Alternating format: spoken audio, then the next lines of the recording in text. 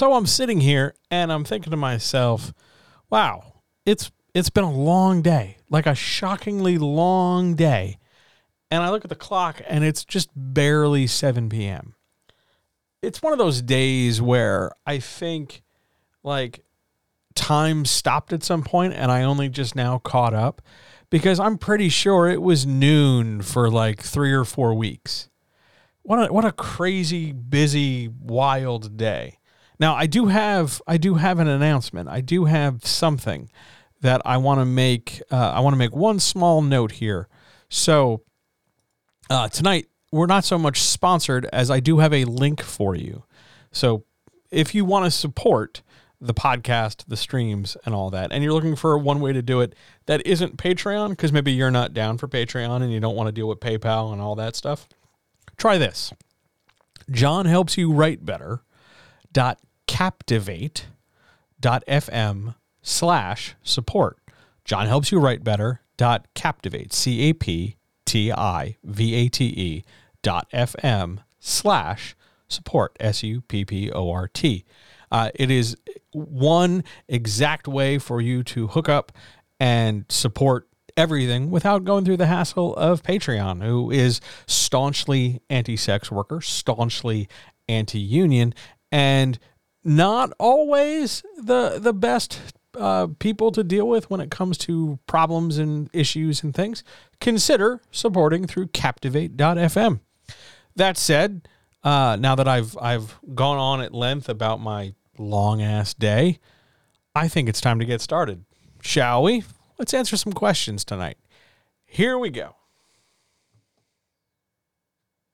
All right. Just remember what I've taught you.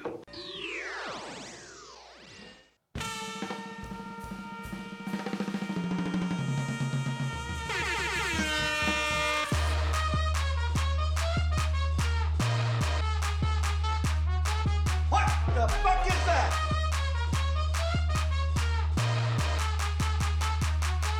Hey, yo.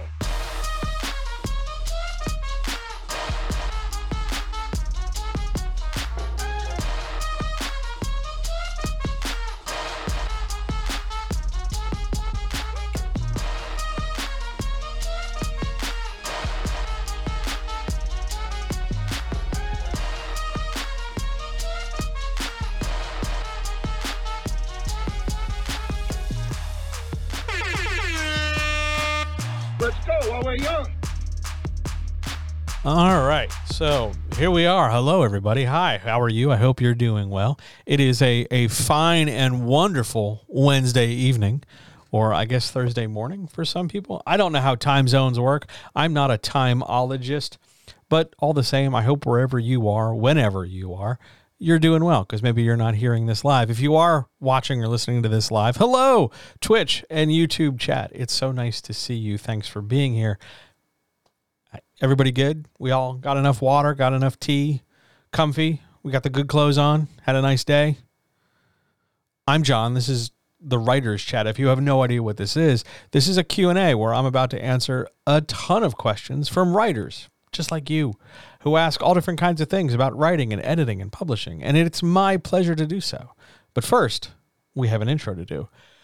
Ladies and gentlemen, guys, gals, non-binary pals, friends, writers, makers, doers, dreamers, pantsers, plotters, enthusiasts, lap sitters, nacho cheese lovers, whipped cream lovers, anybody who can appreciate like a good sundae randomly. I mean the dessert, not the day.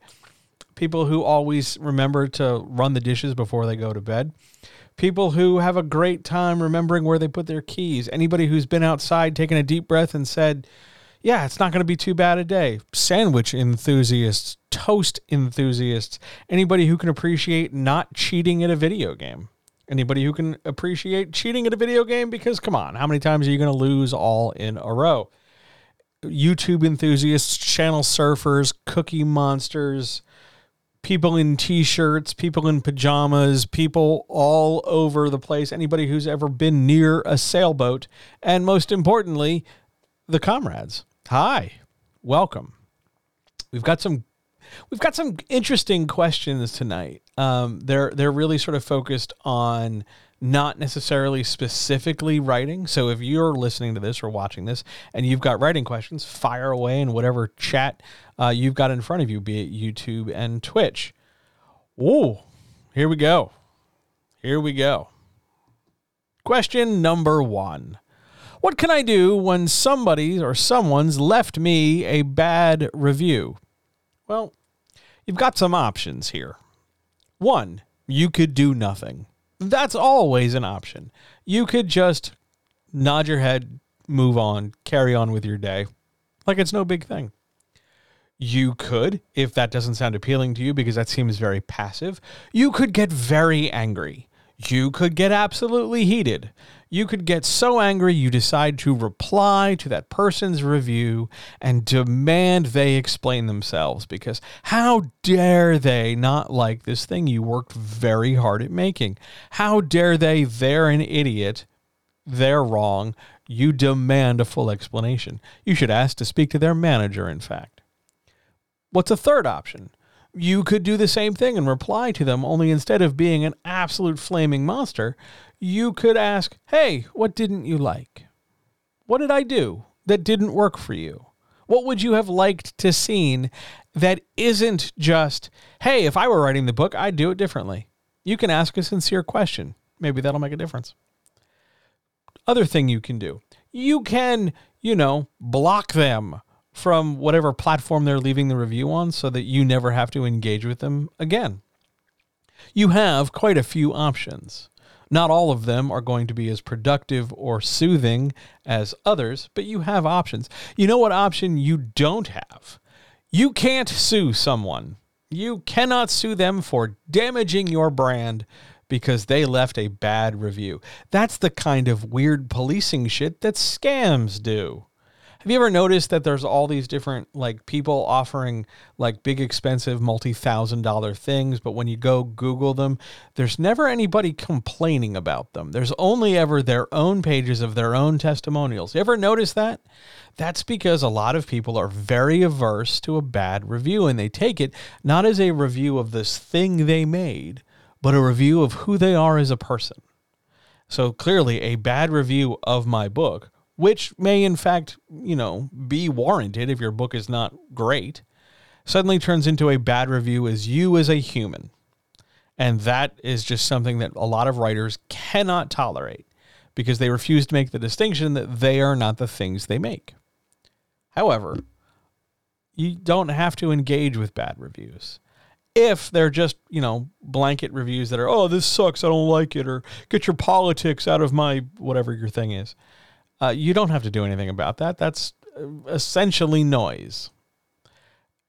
If it were more critical, if it were about, oh, well, what this really would benefit from is an editor, or, I can't believe the last 2 chapters rushed everything. Yeah, then maybe there's something you can extrude from that, something you can extract from that and do something with. But by and large, if it's just, people crabbing to crab, oh my God, this sucks, I don't like it, you don't have to do anything. Some people, the pearl clutcher scold kind of people, will tell you that you just can't let that sit because that'll damage your SEO. It doesn't really matter if it damages your SEO or not, because SEO is mutable. Algorithms change all the time, and we have very, very little control over any part of them. And in fact, the illusion of control is what helps the algorithm stay the algorithm. So you don't have to engage with a bad review. And if you're worried that all you're getting are bad reviews over and over and over again, maybe it's time to think that, one person's just cranky, 2 people, maybe they're a brigade, but when everybody's doing it, maybe there is something to it. Maybe it is time to stop and take a look at yourself and be objective rather than, subjective, and treat yourself to the better quality you're capable of. Those are the things you can do with bad reviews. Most of the time, though, they're not always worth your time because the internet prizes and praises negativity and toxicity because positivity is scary. On to question 2. How am I supposed to market my book if all I have are bad reviews? Well, you have some options. 1, you can market them. You can market the book independent of the reviews. Just pretend like the reviews aren't there and market as per usual. It's a totally valid, cromulent strategy. You can do that. You can spin the bad reviews to be, an advantage. Like, come see the book that 53 people only gave 2 stars. Something like that, where you're actively calling attention to the fact that it's so bad and you are now challenging someone else to join the badness. Now, the downside there is that you have to be willing with understanding that people don't like your stuff. For a lot of people, that can be real difficult. But maybe it's just not any good. It is possible that you wrote a thing that warrants its bad reviews. You could have written poorly. It could have needed more work, but maybe you rushed. Maybe you raced ahead because you just had to be published. Who knows? I don't know. But if all you have are bad reviews, your fundamental choice is, do I engage with these reviews? Do I do something with them? Or do I ignore them? But don't think that just because you got a bad review, let's say you only have 3 reviews, 2 are just kind of a couple stars and piffle, and the third one's actually substantively bad. You don't have to engage with them. You can just say, hey, check out my book, independent of its reviews. Just don't mention them. You don't have to constantly throw yourself upon the rocks. Oh my God, I have bad reviews and you have to hear about it. You don't. You market your book however the hell you want. If you want help doing that, if you want to maybe not get bad reviews next time, if there's going to be a next time, ask for help. I'd be more than happy to help you. But you have to ask for help in order to get help. It doesn't work any other way. But you can market your book independent of bad reviews or leverage the bad reviews into something you can use. Pretty straightforward. Question 3.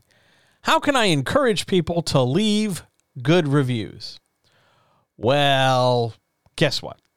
You have options. But also, I want to call out your language here, because encourage people is often the softer way of saying make people. How can I make people leave good reviews? And the reality is you can't make people leave good reviews. You can, at best, encourage it by having something that is worth good review and worth their time. Now, way back in the day, you used to be able to bribe people. I mean, you still can, only the algorithm now doesn't like it so much. But you could have incentivized good reviews. Hey, leave a review and I'll send you a thing. There are still some areas and arenas of creativity where if you get a review, if you leave a positive review, you will get some kind of benefit or promotional thing from the person you are leaving the review for. It's not so common so much in books. But you can encourage good reviews because you created a good product. If that seems very abstract, if that seems very nebulous, if that challenges your estimation of self-esteem and the value of your work, if you're uncomfortable letting yourself be good enough to write a thing that creates good reviews, and you would just rather live in that nebulous space of, I don't know if I'm good enoughness, well, what else you can do is just ask nicely. Hey, did you read my book? Did you like it? Would you mind leaving a review? Here's the link to leave a review. And leave it at that. You don't need to micromanage. You don't need to constantly poke with a stick. You can just say it, set it, forget it. Simple. I can't guarantee that people will leave reviews. A lot of people see reviews as an unnecessary, complicated hurdle. And a lot of people have an idea that a review needs to be some kind of academic treatise or something. It doesn't. It just needs to convey to other people how they should purchase the book or not. But you can encourage that by asking nicely, just like you can encourage getting help by asking for help. But you can't guarantee that you will only get good reviews. That's just not how life works. I wish it was. I really do, because I'd probably be a lot happier in my life. But all the same, you wouldn't really understand a good review until you've seen some bad ones. So you got to take them both. Encourage by asking is my advice. On we go. Are there any questions from anybody in chat? Hello, chat people. It's good to see you. I hope you're doing well. I'm going to do the cup date in a second. Hang on. All right, cup date. Tonight we are rocking some Turkish tea. It was part of a multi-pack. It's the last of the multi-pack. It's really heavy, really heavy. I don't think I'm going to drink maybe more than one glass of it because, I'm going to vibrate into another dimension if I keep drinking this. This stuff's potent. But it is good. It is very good, and it is smooth. Two of things of which I enjoy in my tea for sure. Any questions, though, about anything, about reviews, about writing, editing? Nothing? Otherwise, we're going to keep going. On we go. Question number 4. What's the best way to give your supporting cast more page time without stealing focus from the main characters? Now, I hate to tell you this. I am like 99% certain I have answered this question a number of times, and it gets asked in a couple different ways. I'm not mad. It's fine. I'll answer it again. Don't worry. But this question seems to come up quite a bit, maybe to the point where we should have some kind of extended conversation about balance and load. Balance and load are two narrative terms to describe the amount of time and space you spend on stuff. Balance is the idea that you're going to spend an appropriate amount of space on a thing relative to its value to the story. Small little details take up less space than big major things, and it all sort of balances out in the end. Load is the idea of how much attention you spend on a thing. So high load, big deal, low load, little deal, and balancing all those loads is part of the writing and creating process. If you're worried that your supporting cast, however many characters is it, whether it's one sidekick or 10 people or, a bunch of dwarves or who knows what, whatever size your supporting cast, you want to make sure that what you're giving them is appropriately sized for their load in the story. You would not want to say, take the main plot and invest it and give it solely to the supporting characters who aren't really the reason why we're following everything. They're just sort of there. You don't want to intentionally pull that focus by force. Your supporting cast has a job to do in the story. They're there to support the main characters doing whatever the main characters are doing. And maybe the supporting cast is there to assist that. Maybe the supporting cast is there to be like a counterbalance to it. Main characters are doing A. We'll jump over here and do B with the supporting cast. Maybe they're there for levity. Maybe they're there for cannon fodder because we're writing a slasher and we're just going to mow out like 10 or 15 bodies by the time we get to page 200. Who knows? I don't know. But the point is you stick to the utility that the supporting cast serves. Now, your question here is, how do I give them more page time? Here's that balance and load issue. If you are giving them more page time, period, you can make a case that you are stealing focus from the main characters because you're spending more time and space talking about non-main characters. Now, that's not always a problem if we're following like a B plot, or we've detoured the story and we're in a flashback or something, or we've stepped away from the main narrative and the main pacing of the narrative. Like that's okay. It's not the end of the world to do that. Don't do it all the time, but certainly it's not the end of the world when it happens. But the minute you start dedicating page space and page time, you're taking focus to some degree, be it intentional or otherwise. That does not mean you shouldn't focus on them. There's no magic number, right? There's no magic specific formula that's going to be universally applied, not by genre, not by story size, not by number of characters, nothing like that. What you have to do is figure out, here's my supporting cast, however big they are. What is every one of these members of the supporting cast doing? How long does it take them to do it? How big a deal is it that they do it? Are they just showing up for like 2 scenes, saying a few things and dipping out?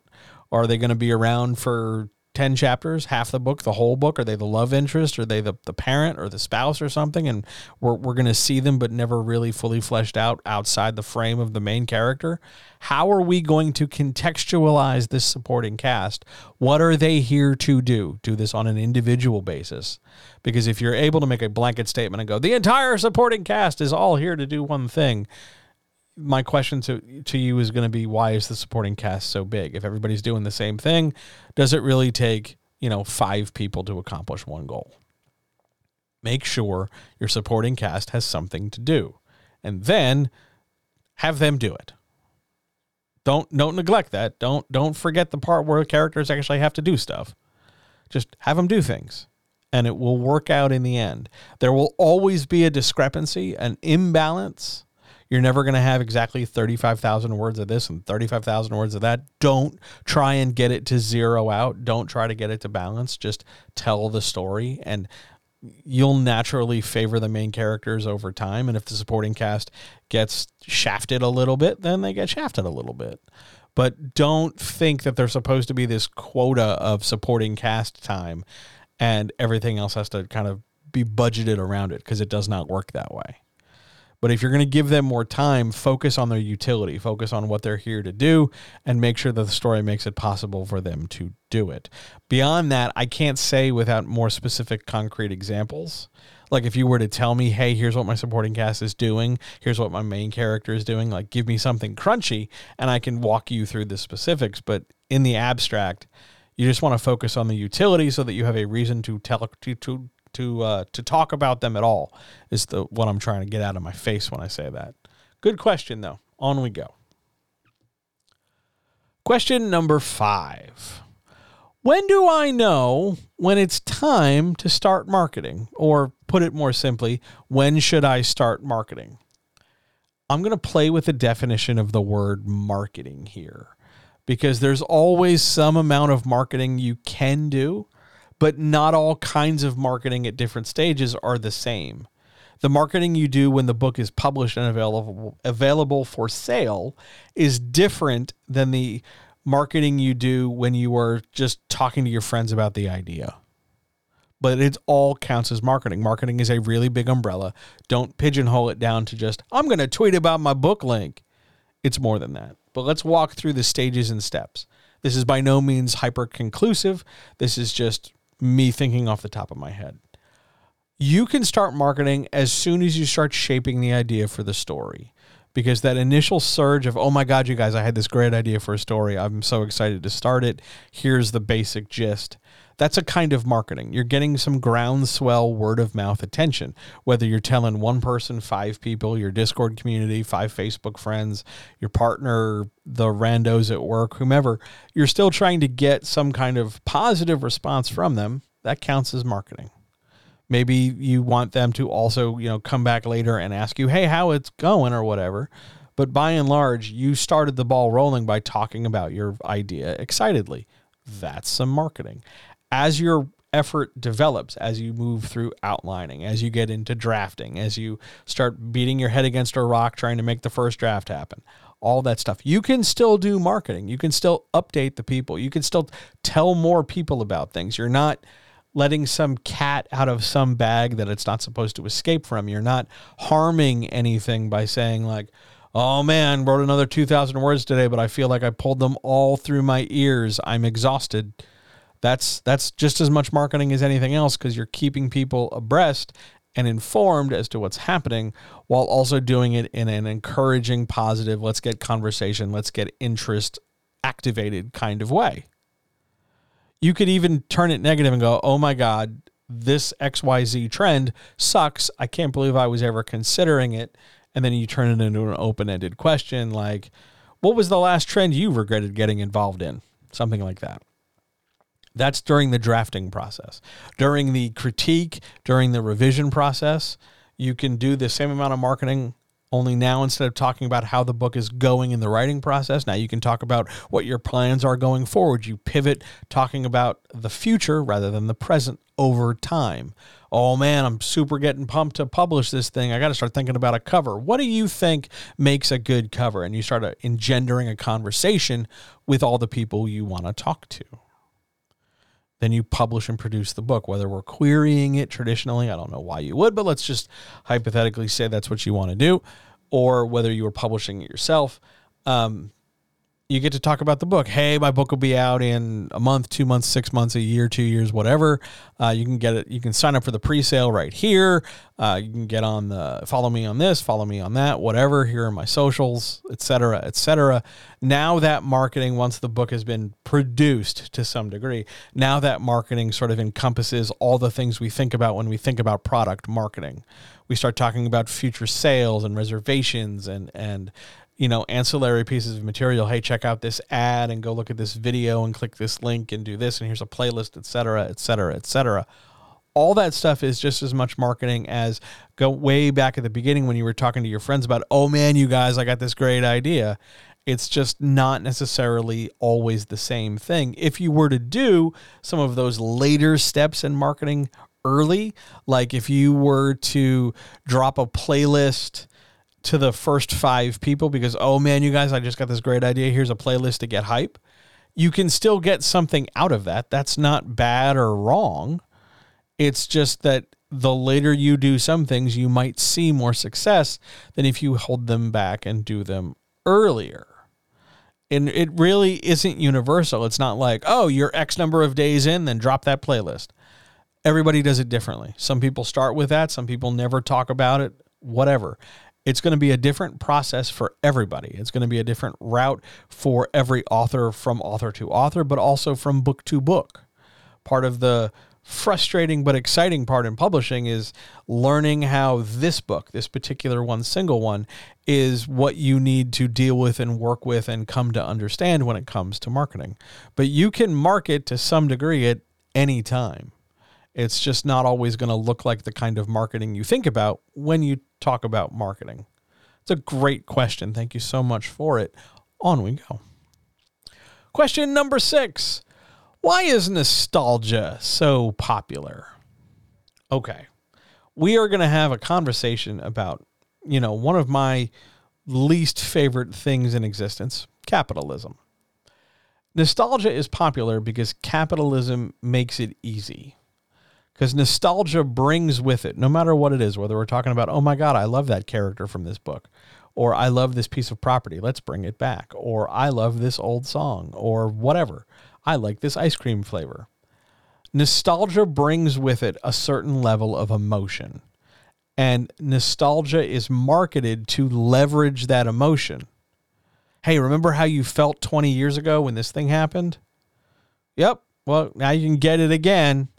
And they're counting on the fact that they can sort of magic up the past feeling to feel just as fresh and equal as it does or as it did 20 years ago. Like, remember how you felt on this date when you were 15? Well, you can do it again. Hoping that, the association you had on this particular day when you were 15 is a positive one, and hoping that it's something that you would like to feel again in place of whatever it is you're feeling.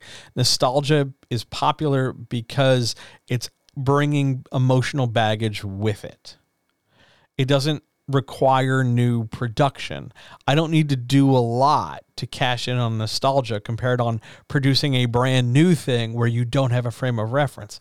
I can, softball a media property with a character that we've rebooted or something, and I can do less work because some of that gap, some of that softness or whatever you want to call it is buoyed by, hey, you remember this character. I don't need to explain so much. I don't need to go into great detail. I can just cash in on the coattails of your previous relationship with this character. And for a lot of people, that's good enough. Hey, we're getting one more go around with these characters. Hey, we're telling this story again, and it's just good to have it back because it may or may not evoke some amount of emotion like it did before. It's cheap. It's real cheap. It's way cheaper and faster to bring up something that's already been brought up as opposed to developing something brand new. It's slightly less vulnerable that way. And it carries an inborn audience. Oh, you liked that thing from years ago? Well, come on back because we're doing more. Okay, that's different than trying to build an audience from zero. That's different than trying to grow from the bottom and see where you can get. It's also intellectually and creatively lazy And capitalism loves that kind of laziness because it expedites the process of making sales. If I can just do the same thing over and over, and then after a while take a break, come back and say, I'm doing it again like I did before, but do the same thing and not change anything, not expend any extra effort, then it's just nostalgia. Would you like some examples? Remember a couple years back when there were all those surges on like the re-released old game consoles that you could just, plug into your computer or your TV. Hey, look, it's the NES. Hey, look, it's the Super Nintendo. They're back. Or remember when they release, like every couple summers, they re-release Ecto Cooler. Or more recently, they talk about different TV shows that they're rebooting. Like, hey, we're going to do, Frasier again. Hey, we're going to, finally do a Star Trek The Next Generation, old generation in season 3 of Picard. We're just going to keep trotting out the same tired ideas rather than push something new. And even when we push something new, it's still going to be so deeply steeped in nostalgia because here's the other factor. Nostalgia is safe. If I can bring up, Luke Skywalker and CG his face a little bit and have him just kind of look like he used to look in that other movie I liked, then I can, play within the boundaries of what we already expect and what we already know, and I never have to really stretch to tell a better story. Nostalgia is lazy. It's not terribly creatively fertile because it requires pre-existing information. Here's the wrinkle. When you take the pre-existing information as a base, hey, it's the Transformers, and then you decide, oh, no, we're going to do something entirely different. The disconnect between nostalgia and new product can be so utterly jarring that the nostalgia loses its luster, and all of a sudden it's, oh my God, what are you doing? You're ruining this thing from the past. And just so we're clear, you're not actually ruining the thing from the past because that's insulated and isolated by your memories and a moment in time. Like, hey, you were 8. We're not saying that what happened when you were 8 is less cool now. We're just saying that going in this direction with this thing sucks. But nostalgia doesn't make that distinction. Nostalgia just wants engagement. Nostalgia just wants action. So whatever emotions they can leverage, whatever nefarious bullshit, lazy ass tricks capitalism has to do in order to get you remembering how you felt so they can repeat it again and hopefully get the same experience twice, capitalism's going to do all that. That's their bread and butter. That's what they're into. Nostalgia is popular because it's a lot easier to call back and repeat than it is to trust someone or take a risk on someone and go forward. That said, there is a time and a place for nostalgia. But to make that the forefront, to make that the big banner marquee thing you're doing, I think that's to the detriment of everything else. Because after a while, it becomes absurd. We stop making new things and we just get busy talking about the same 15 things before. I'm in my aging process, I don't know how to say this. As I get older, I'm reminded more and more of something that Vanilla Ice said, that the mid to late 90s were the last real time for pop culture. Because everything thereafter, from about 2000 onward, is some kind of reinterpretation or repetition of something that already was. And I laughed it off at the time because, it's Vanilla Ice. He's a contractor now. He's just casually making a remark on social media somewhere. Maybe it was Instagram, I guess. I don't know. But whatever. He's just, a guy who's out of the spotlight, back in the spotlight again. But now as I sit here and I watch different shows get rebooted for streaming services, and as I watch new property get, kicked to the curb because it was too new and didn't immediately get the numbers or the audience underneath it because it was so new. And when I see more and more giant mega corporations lean on nostalgia for everything rather than promote new people, create diversity, create opportunity, they just, let's go back to the well again and again and again. Or when I look at it outside of media and I'm like, hey, we're still doing oil and gas. Like, we're cooking the planet. What's up? It's all nostalgia. It's all that kind of detrimental growth framed as eager, excited opportunity. I don't like it. I miss the 90s. I would do it all differently over again if I was able to retain my wisdom from now. But I also like now. I have my shit together. It's different. But nostalgia is popular because it's easy and cheap. There's your short answer. On we go. Are there any questions? I see more people came in. Hello, everybody. Hi, how are you? I hope you're doing well. Are there any questions from people in chat? While I drink more of this tea that may or may not be jet fuel, I don't entirely know. It's not bad, but oh man, I should have diluted this with some ice cubes. Oh well. Questions, anyone? Else we'll just keep moving. Plowing right along. Rocking and rolling. Onward? Onward. Question 7.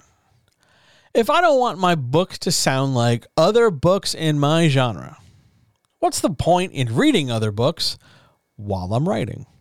I see your question. I will get your question next. Let's answer the genre question first, then we'll do the question in chat because it's more complicated and I'm going to end up talking with my hands. What's the point in reading other books while I'm writing? What else are you going to do when you're not writing?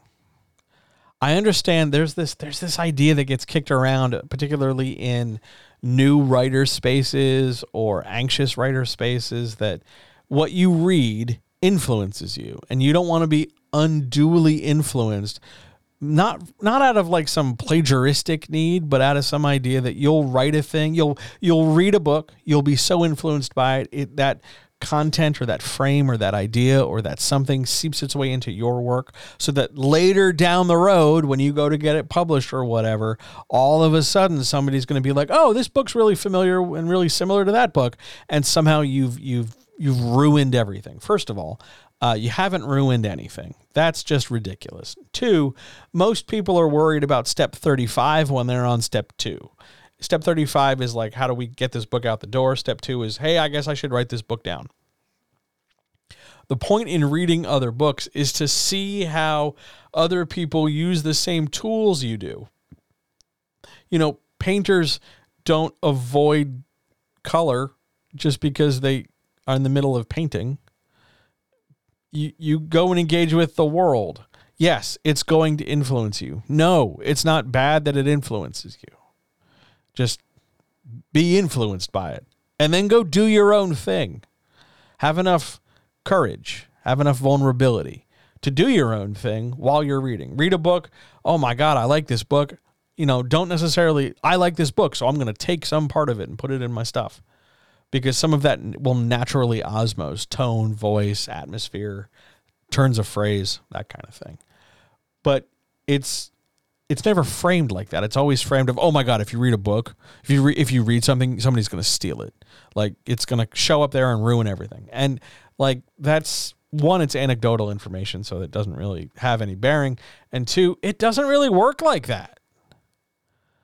The point in reading is to gather more tools to make your writing better in some way, shape, or form. Now, it's true, you don't want your book to sound so much like other books in your genre that it seems like it's just cloned. But at the same time, a little bit of that sound is inescapable. You know, if you're writing, let's say, science fiction, chances are you're going to have some science fiction in your science fiction, just like everybody else. But it's the specifics that are going to differentiate you that matters. I want to answer this question in chat. I'm going to put it up on the screen. What are some red flags to look for in agent contracts? Now, I want to point out I don't have my Matlock graphic loaded, but I am not a lawyer. So, grain of salt on this, but here we go. Some red flags to look for. 1, you'd never want to sign your rights away forever and always, everywhere in the universe, in perpetuity. Any kind of phrasing in a contract that suggests an undefined future amount of time, you don't want to go anywhere near. because who knows if you'll ever get your rights or your material back. 2, you never want to sign anything that eliminates options for production. So any clauses that eliminate or remove the ability to produce follow-up media or ancillary media, like if you're producing a book, you don't want to give up, you don't want to sign a thing that eliminates your ability to produce an audio version, or licensing for role-playing games, or merch or something. You never want to look at, never sign a thing that eliminates the ability to produce supporting material.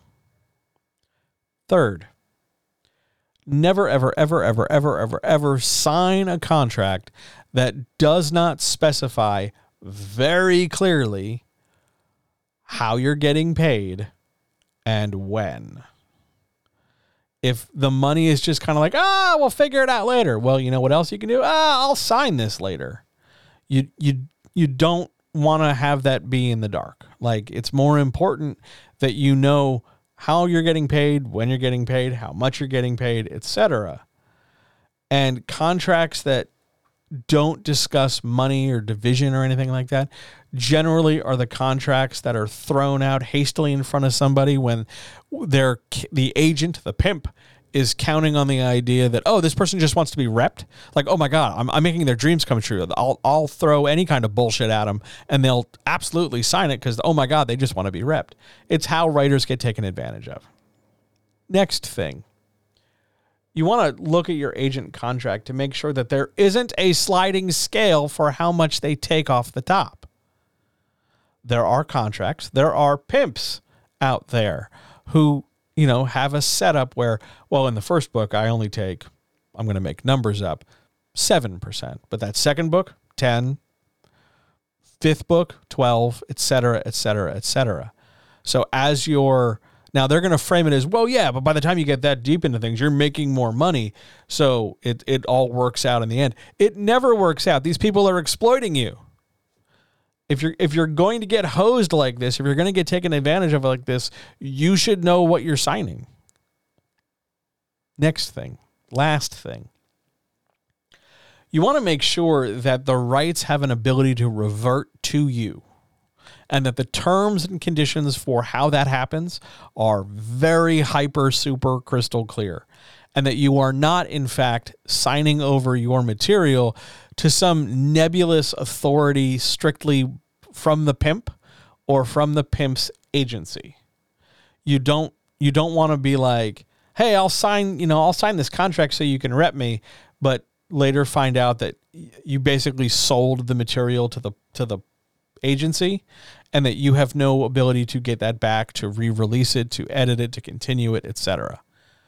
Really, what you're looking for here are opportunities for growth and clarity and transparency. Those are the things you're going to look for.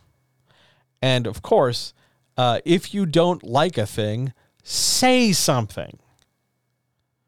Now, maybe that will require or warrant bringing in a legal professional, because I am not a lawyer, but bringing in a legal professional who can, throw some Latin around or do something to give your request or demand some weight. But there's also nothing wrong with you saying like, hey, I don't understand this term. What the hell is this? I'm not signing it without knowing what I'm signing. You are allowed, and you should advocate for yourself in these situations. You should get help as well, but you should also advocate for yourself. Those are the immediate red flags I can think of outside of specifics. Giving away your money, giving away your rights, eliminating opportunity, signing things without really getting a sense of who's doing what, when, and where. All huge major problems. I know there are so many writers who are like hyper mega eager for representation because I guess they think it'll put them on like easy street. Like all of a sudden, oh man, I'll get repped, and then that rep will do all the work, whatever that work is, phone call and emails. They'll do all this work, and then I'll just get some money. And every time that comes up, I just think about how little these people understand about the process that they swear is very important to them. Like, It doesn't work the way they think it does. There are way more steps, way more moving parts, way more conditional things, and their avoidance or ignorance of it does not make it more palatable when they have to come crashing down to earth and discover that, yeah, you'll get, $10,000, but it's going to come in 4 irregular sized chunks spaced out over 2 years, and it will never really be enough. Be very prudent with your contracts. It's absolutely something you should ask for help. Absolutely get a pro. It makes a huge difference. Great question. Love it so much. And yes, jet fuel. Oh, jet fuel is really helping me carry through the day. It's been a day. Had some really, really great parts, especially like in the hour or so right before chat has just been phenomenal. But by and large, jet fuel all the way tonight. On we go to question 8. Question 8. What are two... Hang on, I want to make sure I'm reading this right. What are 2 things more writers need to focus on in the first 3 chapters of their books? I feel like I should have worded that question better, but I just pasted it out of the email. All right, so 2 things that you need to be aware of in your first 3 chapters. Okay, here we go. 1. This one's a little abstract. Stick with me on it. Whatever you do, whatever kind of scene you have, be it dialogue or an action beat or investigation or discovery or revelation or horror or suspense or tension or whatever the hell kind of scene it is, dream sequence, flashback, whatever, no matter what it is, no matter what it's about, no matter who's in it, no matter how long it is, the first thing that chapter is doing is teaching the reader how to engage with your work. That chapter is showing the reader, hey, this is how the writer puts words together. This is how they describe things. This is how the dialogue is going to flow. This is how things are going to be experienced and expressed. And that's the ground floor for reader engagement. Teaching the reader how to parse the material and picture it as a movie in their brain comes not from these specific events of, oh man, in the first 5 pages, somebody hides in a fridge from a nuclear blast. It comes in from the fact that how it's written, no matter what it is, makes an impact. Oh, look at these, this combination of long and short sentences and the fact that the dialogue is real zippy. All of a sudden, we really feel like we're sucked into the world. Look at all this detail about the nature of the kingdom. That's so cool. And that helps teach the reader what to expect, what to look for, and how to engage with it. So that's a huge thing you need to focus on.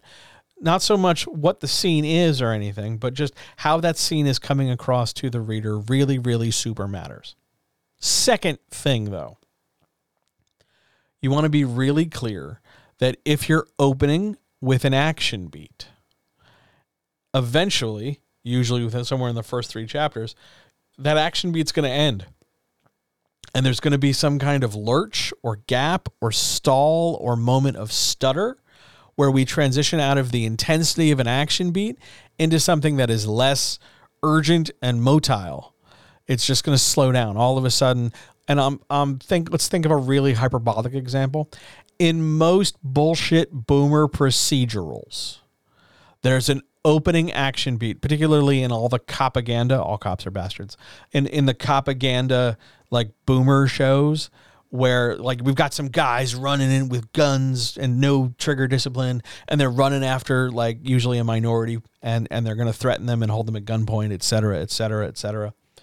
And then this action beat wraps up, somebody quips, then they go to like the title credit sequence, and then they immediately open where people are walking into like a precinct or a bullpen or some kind of like office-y space where they get assigned their next case.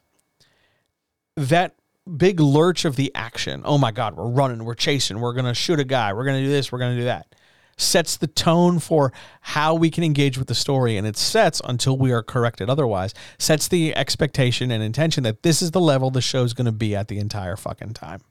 That's a lot. It's also a complete piece of bullshit, because the minute we stop this, the minute we catch our crook, the minute we quip and go to titles and credits, we immediately slam the brakes on, and then all of a sudden have to back in the bullpen, back at the home base, back at the precinct, back at the bat cave, back at wherever we are, start the new episode. That lurch, that gap, that stall is hugely unsettling because a lot of people really, really fumble it by making the action beat way more intense than it needs to be under the idea of it has to be intense because I'm desperate to engage my reader because I don't trust them or myself to do a good job. Followed by the absolute opposite of how active that was by slowly building up the plot because you also didn't want to rush. You also don't want to run right into things. We want to take our time and build. And it's the best of both worlds and you're going to end up with neither. So focus on how you're coming across, how you're communicating, whatever the hell it is you're communicating. That's item number 1. And item number 2, be very mindful of your pacing. I'm not saying this to make you overthink literally everything. I'm saying that if you're starting off real whiz bang, big explosions, Michael Bay style, and then all of a sudden we have this very tepid, quiet exposition scene, be prepared for the reader to have to kind of adjust their expectations as you downshift pacing and intensity. I'm not saying it's bad or wrong. I'm just saying it's real easy to mess it up, and it's going to be difficult to get it back on track once you do. The solution for this is to ramp down more gradually.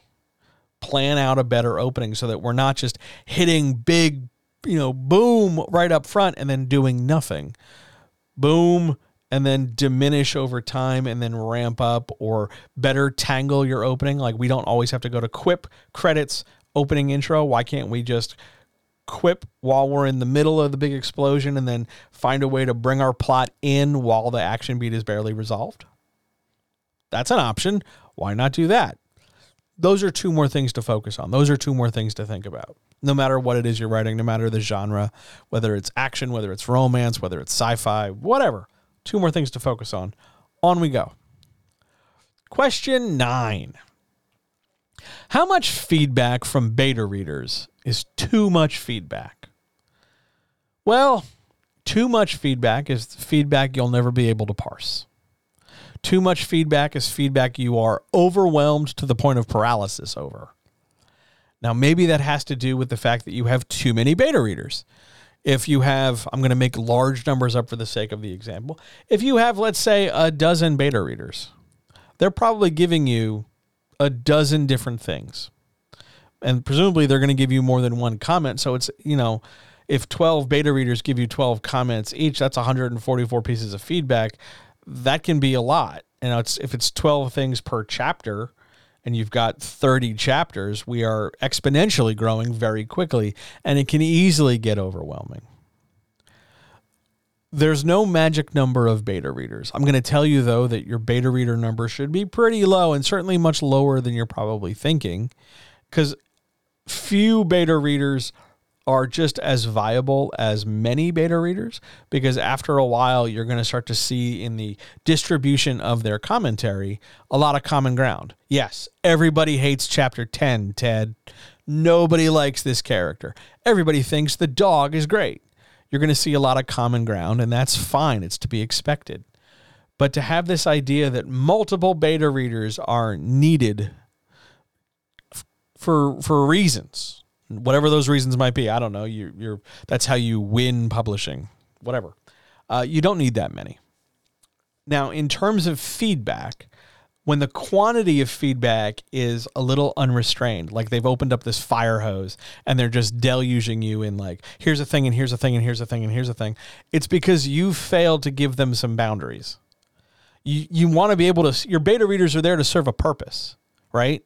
That's why we're paying them. It's a job, right? This isn't just, hey, read this and let me know what you think, because that's sort of like asking your mom if you look nice today and she'll just go, you look fine, and then walk away. It's of no help whatsoever, but it feels like we've accomplished something. Beta readers do better when they know what it is that's expected of them. So this is why we use things like a Google form, like a questionnaire, like a PDF, like a simple walkthrough. Tell me about X, Y, and Z. Here are very specific things I want to know about. What do you think about the theme? What did you think about the character? What about this plot twist? Whatever it is, you've got specific questions so that you can get specific answers. Remember, Beta readers are not editors. So using them or suggesting or leaving it to them to do your bullshit copy is lazy and bad, because a lot of beta readers are terrible editors who are applying at best a remedial to parochial level of grammar and calling that editing. But they're also completely ignoring the nuance and further development of story. They're not here to clean up your mess. That's what editors are for. That's what coaches can do. That's like an actual other person you can engage with. A beta reader's job is to read the thing before the regular general consumer does and give specific answers to questions as a way of sort of indicating for future use how a regular consumer might engage with something. They're the test field. They're beta testing your book. That's all. So when the amount of feedback is unrestrained, disorganized, and overwhelming, you've got too much. If you're in that position where you just have so much and who knows what the hell to do with it, take the whole list of it, as much of it as you can, whether that's the whole thing or not. Take as much as you can tolerate. Look for common ground. How many people said they didn't like this thing? How many people said they liked that thing? And start sorting it out, not by the number of like, oh my God, I have 8 more people to deal with. Fuck them. Let that go. Work with what you can. If you're that inundated by stuff, it's going to be okay. Because at the end of the day, beta reader feedback is not beta reader requirement. It's still opinion. It's still something you can choose to engage with to whatever degree. If you're inundated, start small. You don't have to make every change. You don't have to make every change everybody says. You don't have to try and explain to the beta readers what the hell you were trying to do unless you've like grossly missed the mark. But by and large, it's just opinion. And you can take it or leave it. But if you're overwhelmed, it's because you need more boundaries and structure. And I swear to you, doing that will make a future beta reading experience much, much easier, as well treating them fairly and effectively like a job, because it is. But that's a different issue for a different day. Great question. On we go. Are there any questions from anybody in chat?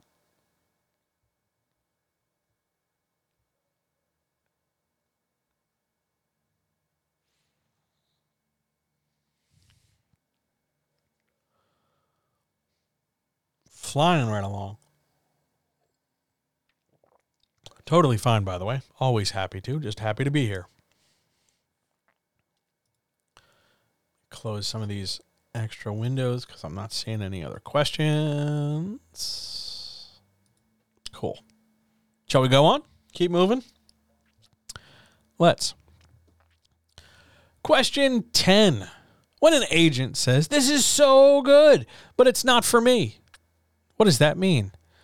Well, it could mean a couple different things. And I know this is going to be really frustrating because it, on one level, it does mean that they really liked a thing, but it's not for them.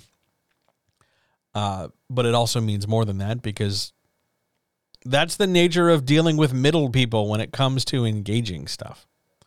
I see your question. I will get to it in a second. So when they say it's not for me, that's the part to clue in on. That means that they feel they can't sell it. That means you've given them something that they don't represent, so they don't have any means to get it out into the world, sell it or distribute it.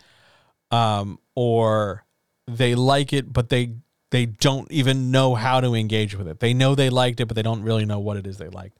It is a cop-out. It is a chicken shit way of patting you on the head while also telling you, like, I don't fucking know my job. Because ultimately it's, this is good. Like, oh, you made dinner, it was delicious, but I don't know what the hell I just stuffed in my mouth. Oh, this is so good. Good job. Pat on the head, pat on the head. Keep feeding the system, but it's not for me. I'm going to reject it. But I told you it was good, so that counts. It doesn't count. It sucks. It is one of the least helpful things an agent could say. It would be better to be like, it's not for me, period. But to set everything up with, this is so good, insert emoji or GIFs there as needed, you'll find out just exactly how patronizing and vacuous this statement is. Basically, it means I liked this thing, but I have no ability to sell this thing. So I would be a bad pimp for it. And I need to be a pimp because I insert myself into the business of other people and exploit workers who do things. But I don't know how to do my job here with this thing you've made, but I'm going to tell you that you did a good job. That's what it means. It's applesauce and mayonnaise. Ugh. Now there's a delightful question in chat. How would you create a vignette-based story? Ooh, okay. So without further context, what you'd want to do is figure out whether or not the vignettes in question all have something in common. Now, maybe hopefully they have multiple things in common. Maybe all the vignettes involve the same 5 characters. Maybe all the vignettes involve the same 5 characters and all take place at the local high school. Maybe all the vignettes are all the same sort of thing. All the vignettes are dialogue scenes. There has to be some kind of common ground between all the vignettes, because that's how you're going to figure out how to organize them in writing.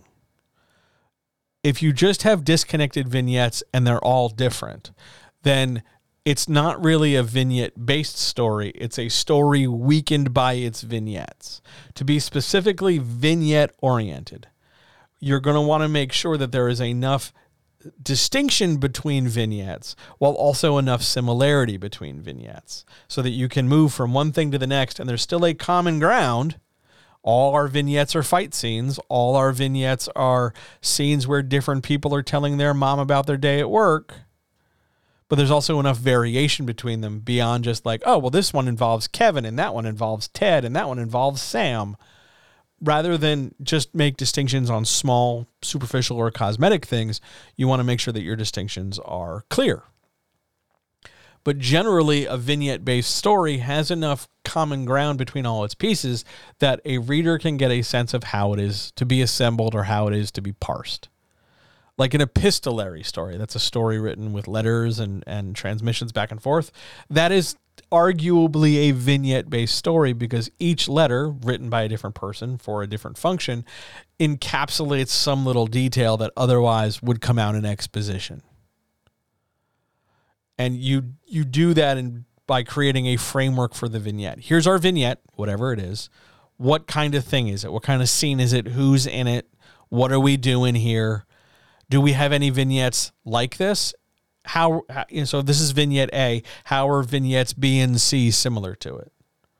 Or maybe it's Q, or maybe it's D, or maybe it's F, or maybe it's Z. Who knows? But you find your common ground and then attach things together. The problem, the downside, the thing to look at when you're writing in vignettes is that you've got common ground between pieces, but no easy way to segue between piece to piece. This is a common problem in anthologies, where all of a sudden we just have to figure out where to stick this author with their short piece, and it's good and it's what we wanted, but compared to the 2 other things to its left and right, it feels very out of place. Vignette-based stories aren't bad, but they're tricky to manipulate because you need that common ground to have a reason to hold everything together. Otherwise, it's just like partially a story that you didn't know what else to do with, so you just started writing it in little bubbles.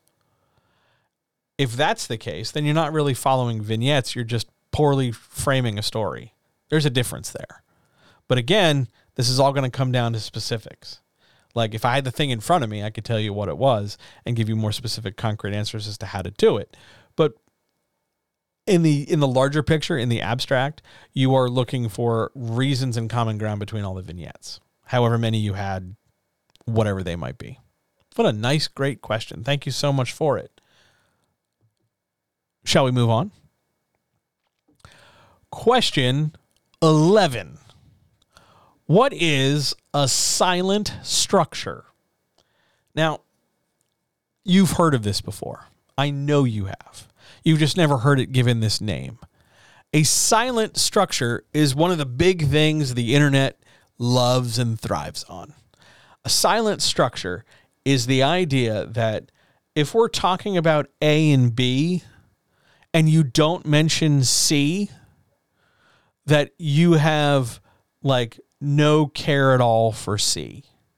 So if we're talking, if in your story, for instance, you don't talk about, nobody sends like physical mail nobody sends physical mail in your story because your story is about two people marooned on a desert island and there's no post office. Because you don't mention the postal service, because it's just a story of two people marooned on an island, there are going to be some people who argue that a silent structure of your work is that you hate the post office because you didn't put it in your story. Or in broader, more common ground terms, if your story doesn't have a romance subplot, as a lot of stories don't, but if your story doesn't have a romance subplot, you, the author, and or you in your manuscript must hate romance and attraction between people. There's no basis for this. There's no reason to think that. But the absence of a thing, for some people, the absence of a thing becomes a certainty of an opinion.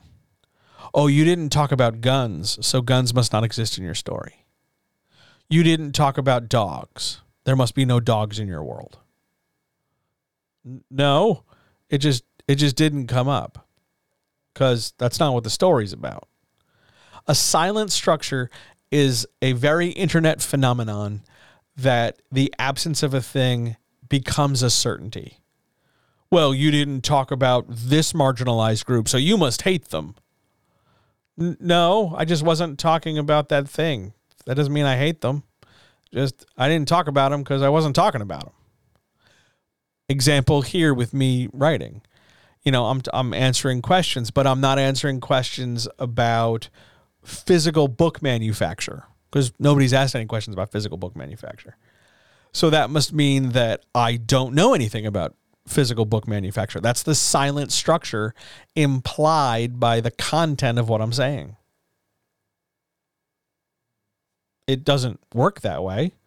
I'm shrugging like you're going to hear my shrug in audio, but silent structures are a gross misunderstanding of how things work. Just because a story is lacking something does not mean the author nor the manuscript has a staunch opinion about it.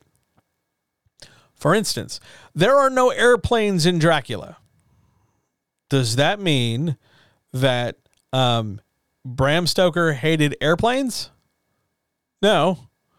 It's that the airplane doesn't exist or didn't exist at the time he wrote the story, and it just didn't occur to him to write it. Or if we're going to use a more modern example so that we have a full breadth of things to talk about, let's suppose you are writing a romance novel and no one sends each other a text message in a modern day romance novel. It is entirely possible because let's say that people are always interacting in person. There's no reason to text them. Maybe they're two mountaineers who are trapped in a blizzard in a small cabin and they get to know each other and then, I don't know, do romance naked things. There's no reason to text them. There's no reason to bring up your phone and you know, share some emoji because that's not what your story's about.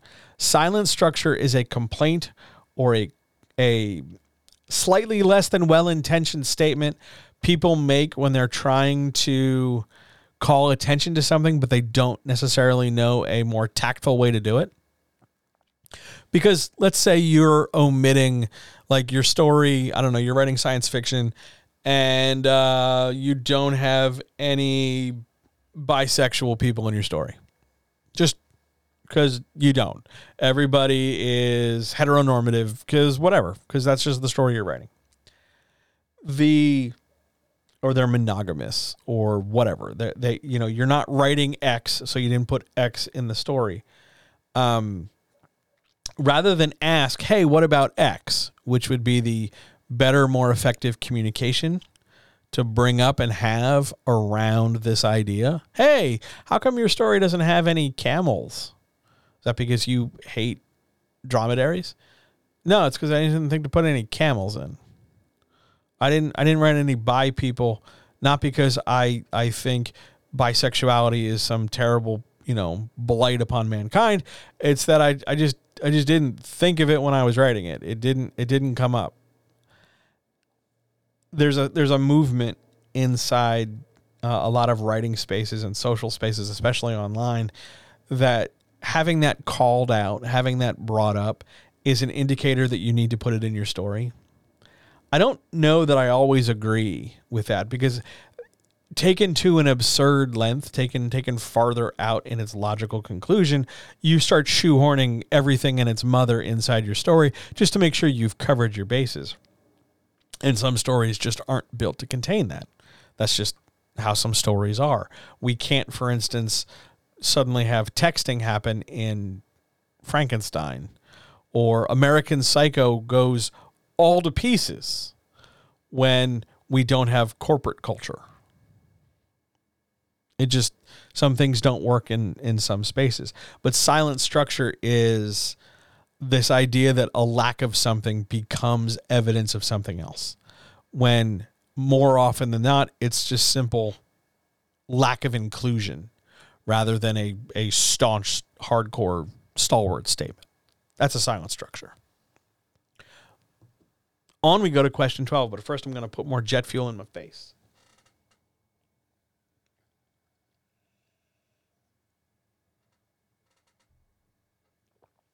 Have you ever worked with a writer who should have started over, but instead kept pushing ahead with a bad book? Yep. Oh, yeah. Absolutely. Frequently.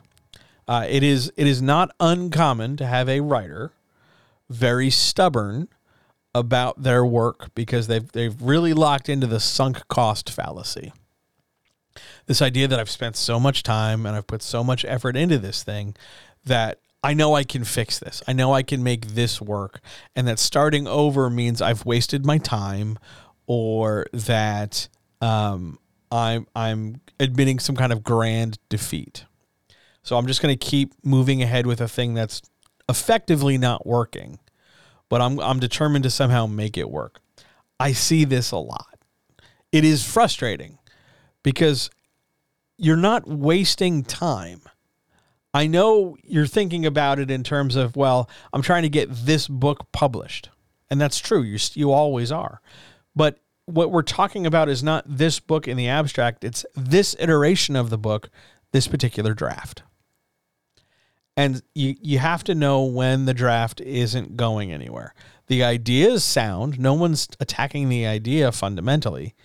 But how you've written it this time, we're done. I'm not saying you need to give up. I'm not saying you need to throw your keyboard out. I'm not saying you need to never write another word. I'm saying that this particular thing, in this particular way, isn't helping.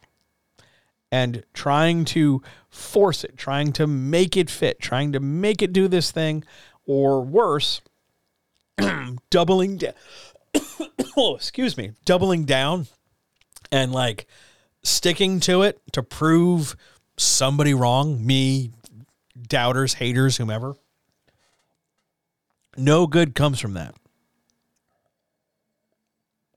Understand this. Learn this early, and it will reward you later frequently. When there's a problem with a draft, if it's a narrative problem, if it's a structural problem, if it's a conceptual problem, the problem is with the manuscript. The problem is with how you've written whatever you've written. The problem is not with you as a writer. It is not with you as a creative. It is just how you have done this thing. And your goal of wanting to do this thing well enough that it goes forward and becomes a product and sells and makes money and launches a career, et cetera, et cetera, et cetera. That's fine. That's great. That's good. I hope your creative endeavors all work out in the long run. But along the way, along that process, you are going to run into situations, times, and spaces where how you've done a thing just isn't working. We've tried 100 million versions of a thing. We haven't found the one that really clicks yet. We'll keep trying. Learning that lesson, learning that persistence, rather than identifying with failure and saying one failure is like one failure too many. Identifying that it's about the growth. Identifying that learning or mastering the idea that It's about evolving forward. Means you're never wasting your time. It's not about, oh man, I got to do this right in the fewest number of times, like I'm on Name That Tune, and the faster I do it, the faster I get my reward. It's about, how can I do this to the best of my ability? Stubbornness, or trying to maintain an old draft, but then, amp it up in specific spots, is going to come across as messy and disorganized, because the old writing will not necessarily compare or fit in well with the newer, improved craft-based writing, right? Like if you wrote 60,000 words and took 5 years with no real attention to detail, no real attention to training or craft, and you just wrote as frantically and manically as possible, then all of a sudden you sat down and were like, I'm going to take some classes. I'm going to get some coaching. I'm going to learn some tools and learn how to do this stuff better. And then you go write and continue. You're going to notice a difference between the new stuff and the old stuff. And if you just try to shoehorn it in, it's really going to stand out. But yes, I've worked with plenty of people who should have started over, because there's nothing wrong with starting over. It feels like a bit of a loss because, oh man, I was so far. Yeah, you were so far with a thing that wasn't working. It wasn't, and it isn't going to spontaneously start working one day. That's not how this works.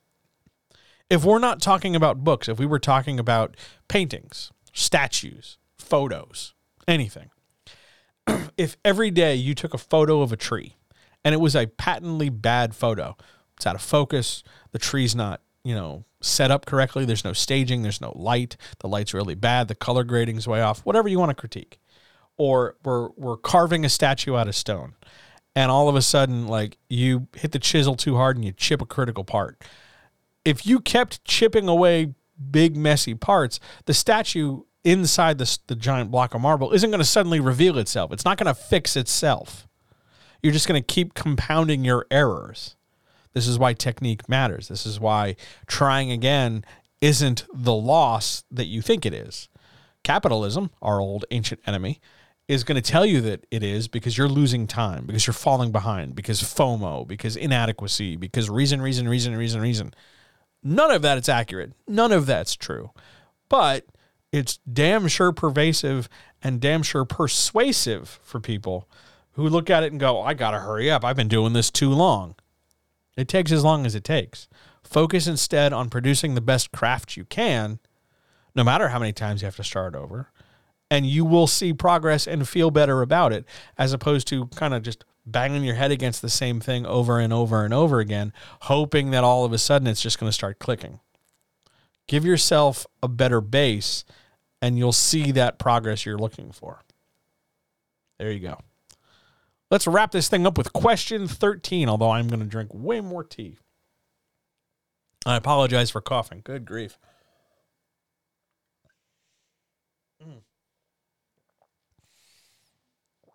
Question 13. I get 2 hours a week to write. How can I make the best use of my time? Okay. I've talked a lot in a lot of spaces about different ways to schedule. And I'm not going to argue, because the rest of this question asks me not to argue the idea that you probably have more than 2 hours. Because there are some people who just don't. Because of everything ranging from chronic illness to mental health to time to commute to whatever. 2 hours is the complete amount of flexible time they have. Fine. Let's work with it. It doesn't matter if the 2 hours are on the same day. It doesn't matter if they're, a day apart. It doesn't matter if it's Sunday and Thursday, whatever. You get 2 hours. Let's split this up. Let's do an hour of planning and an hour of writing. And in the planning hour, we're going to figure out not so much what we are immediately going to write, because we don't really want to get into a situation where we are only at the current step. Okay, I'm going to plan my opening and then write my opening and then plan my next thing and write my next thing. We want to get away from that, because you'll make progress, but you'll make less progress than you think. Not necessarily the best strategy there. So what you want to do and what you want to look for are your big blocks of planning time where you're planning more than just the immediate thing in front of you. Start thinking long term. Okay, I'm going to spend an hour and get as far as I can going from the beginning of the book just in. Can I get through can I plot the first act out in an hour? Maybe. I don't know. Maybe you've got a real facility for it. Maybe it won't take that long. Maybe you'll just get through planning a couple scenes. Everybody plans differently. But use your planning time to lay more groundwork than just the immediate. There's one of your hours. The second hour, write something. Anything. Doesn't have to be in order. Doesn't even have to be any damn good. But use half your time to write and the other half to prepare to write. It's going to make loads of things easier to work with. Absolutely easier to work with.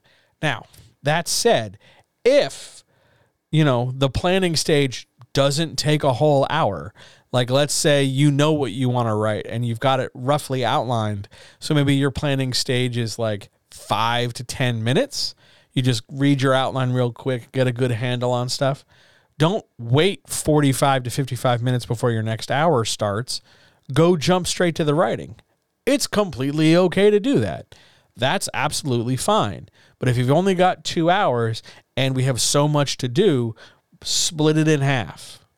Half is going to be a lot easier to manage because it's easy to watch a clock for than saying, okay, you have 15 minutes for this, 15 minutes for that, 6 minutes for this, 9 minutes for that. Focus instead on bigger blocks of time and then just do that thing. When you have a small window in which to operate, your discipline comes at a premium. So turn your damn phone off. Close all those other tabs. I know. It's all cliche at this point, but if you don't, you are losing the little time that you have to distractions that you probably don't want to get involved in. 2 hours, at least an hour of that should be writing. Whether it's drafting, whether it's finishing, whether it's whatevering, that's fine. 2 hours, half or more should be writing time. Even if it's not the same day, even if it is the same day, use your time effectively and constructively, no matter how much you have. Rather than, let's do 2 hours this week, all planning, 2 hours next week, all writing. Partner it up so that you're always doing something. You'll get it done to the best of your ability. You'll be fine. It's a great question. Now, over here, hang on, there is a sub question. So let's throw that up on the screen here. Sub question: what are some good strategies to resurrect something? A manuscript, not like Cthulhu, although Cthulhu Hastur by far should be resurrected. That's been dormant a while that might be salvageable. Okay, first thing we should talk about is the determination and the decision behind might be salvageable. Because that's pretty flexible. If we are salvaging the whole thing, like we're going to bring it up from the depths and continue it, it's been chilling for a while, it's time to finish it, then the first thing to do is bring it up and read it. See what you agree with, see what you don't agree with, see what needs to be finished, see where you left off. You're not trying to recapture that feeling you had however long ago when it was an active project. Don't chase that. Let that part go. It's not going to be what you think it is. Instead, relative to where you are right now, knowing what you know, doing what you do, where would you end this, assuming we're talking about ending? If it's salvageable in pieces, I like this, I like that, I don't like this, I don't like that, the best thing you can do is gut the manuscript. Copy and paste the pieces you like, as disjointed as they might be, verbatim into a new file. I like this line. I like this character. I like this intro. I like this paragraph.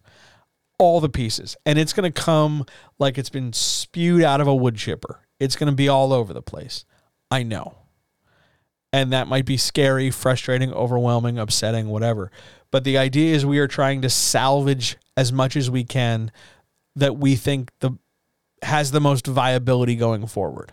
And it's going to come down not to like objective things like marketability or something. It's going to come down to, I like this. I'm going to try and keep it. So gut it for parts. Pull out all the stuff you like and all the stuff you don't. Once you're done, once you've gotten everything out of the manuscript and it's time to move forward, let the old one go. Go let it back down to the depths. Go drop it back into a file folder, wherever. But we're now only working with the salvaged parts. Try and then reconstruct or build for the first time a new order, a new outline, a new plan, and treat the salvaged material not as the foundation for this new thing you're building, but as different pieces you can incorporate within the new construction. You're making a brand new manuscript. Yes, it's really helpful that you're saving chapter 17, but what was chapter 17 in the old draft might not be chapter 17 in the new draft. Maybe that new maybe chapter 17 suddenly becomes chapter 1.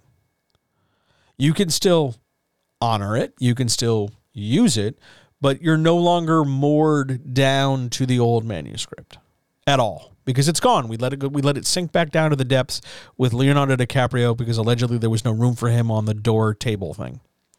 There totally was. She's just cranky.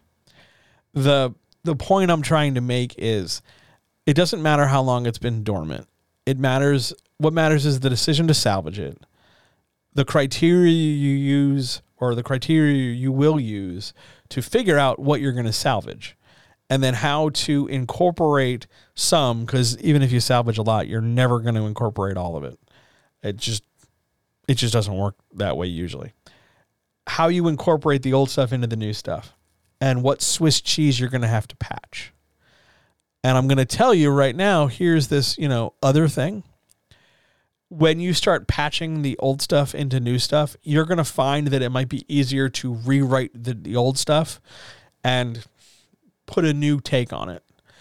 How do I say this? Don't get bogged down and don't marry the old stuff. It's not carved in stone just because it's from an old draft. It's just one more way you've tried to say a thing.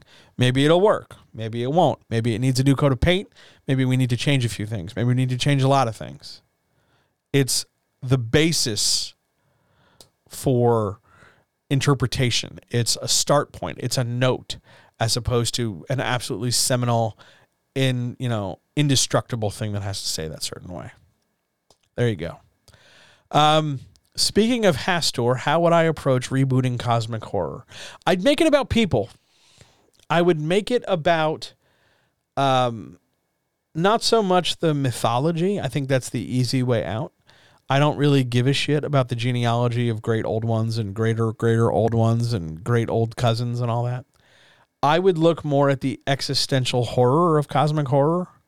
The idea that there is something bigger than us and greater than us, and it's ruining us and it will destroy us.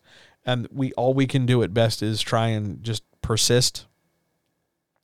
I'd frame Cosmic Horror as existential horror. I'd frame it not as this magic, hyper, like, oh my God, we're turning into fish people. Like, that's nice. But for me, Cosmic Horror is at its most poignant and potent when the characters aren't necessarily consigned to their worst fate, but when the horror of their reality becomes apparent to them. Realizing that, yes, they can find this ancient grimoire and it will absolutely lead to unfathomable power and riches, but it also means that the magic they're casting will require them to sacrifice some part of themselves. And ultimately, in order to fix their mistake, when they realize it's too late, they end up having to kill themselves or murder all the plants in the house or something. I would reframe Cosmic Horror as existential with people, because that's the more relatable element. Nobody really gives a shit about the giant tentacled thing coming out of the ocean, the big giant kaiju. That's nice and it's marketable, but the horror of Cosmic Horror is in the human interaction around it. That's how I'd reboot it. That way you're not dealing with the baked-in racism, the baked-in sexism, the baked-in homophobia, and it can be addressed in more representative ways because it's about people and their bullshit as opposed to big giant monsters and their bullshit. Great question. Are there anything else? Any other questions? Any other issues? Anything. Otherwise, we shall get out of here.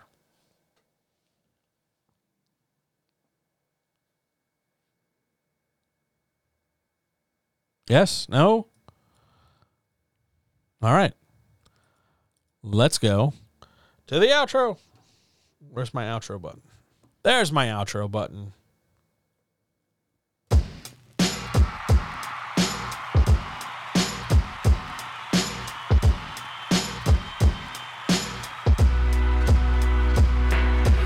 I want to thank each and every single person for being here. I want to thank you for all your questions, all your comments, all your little notes. Thanks so much for checking everything out. This really was a good one. Remember, we have a new link. If you want to support the show and not necessarily through Patreon, you can go to johnhelpsyouwritbetter.captivate.fm/support. I should put it on the end page graphic like this. I will, but it's brand new, so I haven't had a chance to update everything. But yeah, thanks so much for being here. I really appreciate it. All power to all people. Please take care of yourselves. Please keep making new things. Thanks for letting me talk to you for a little bit. It was nice to be in your ears and in your houses. So thanks so much. The next time I will see you, let's see, where's my calendar? The next time I will see you, I'll be right back here for the chat on May the 24th. But it is also very possible that you'll see me earlier for a stream about something. The best place to find out information about that is jump over to johnhelpsyouwritebetter.com. Sign up for the newsletter. You'll get notified when I'm doing all the things everywhere. So until then, take care of yourselves. I love you. I'll talk to you soon. See ya.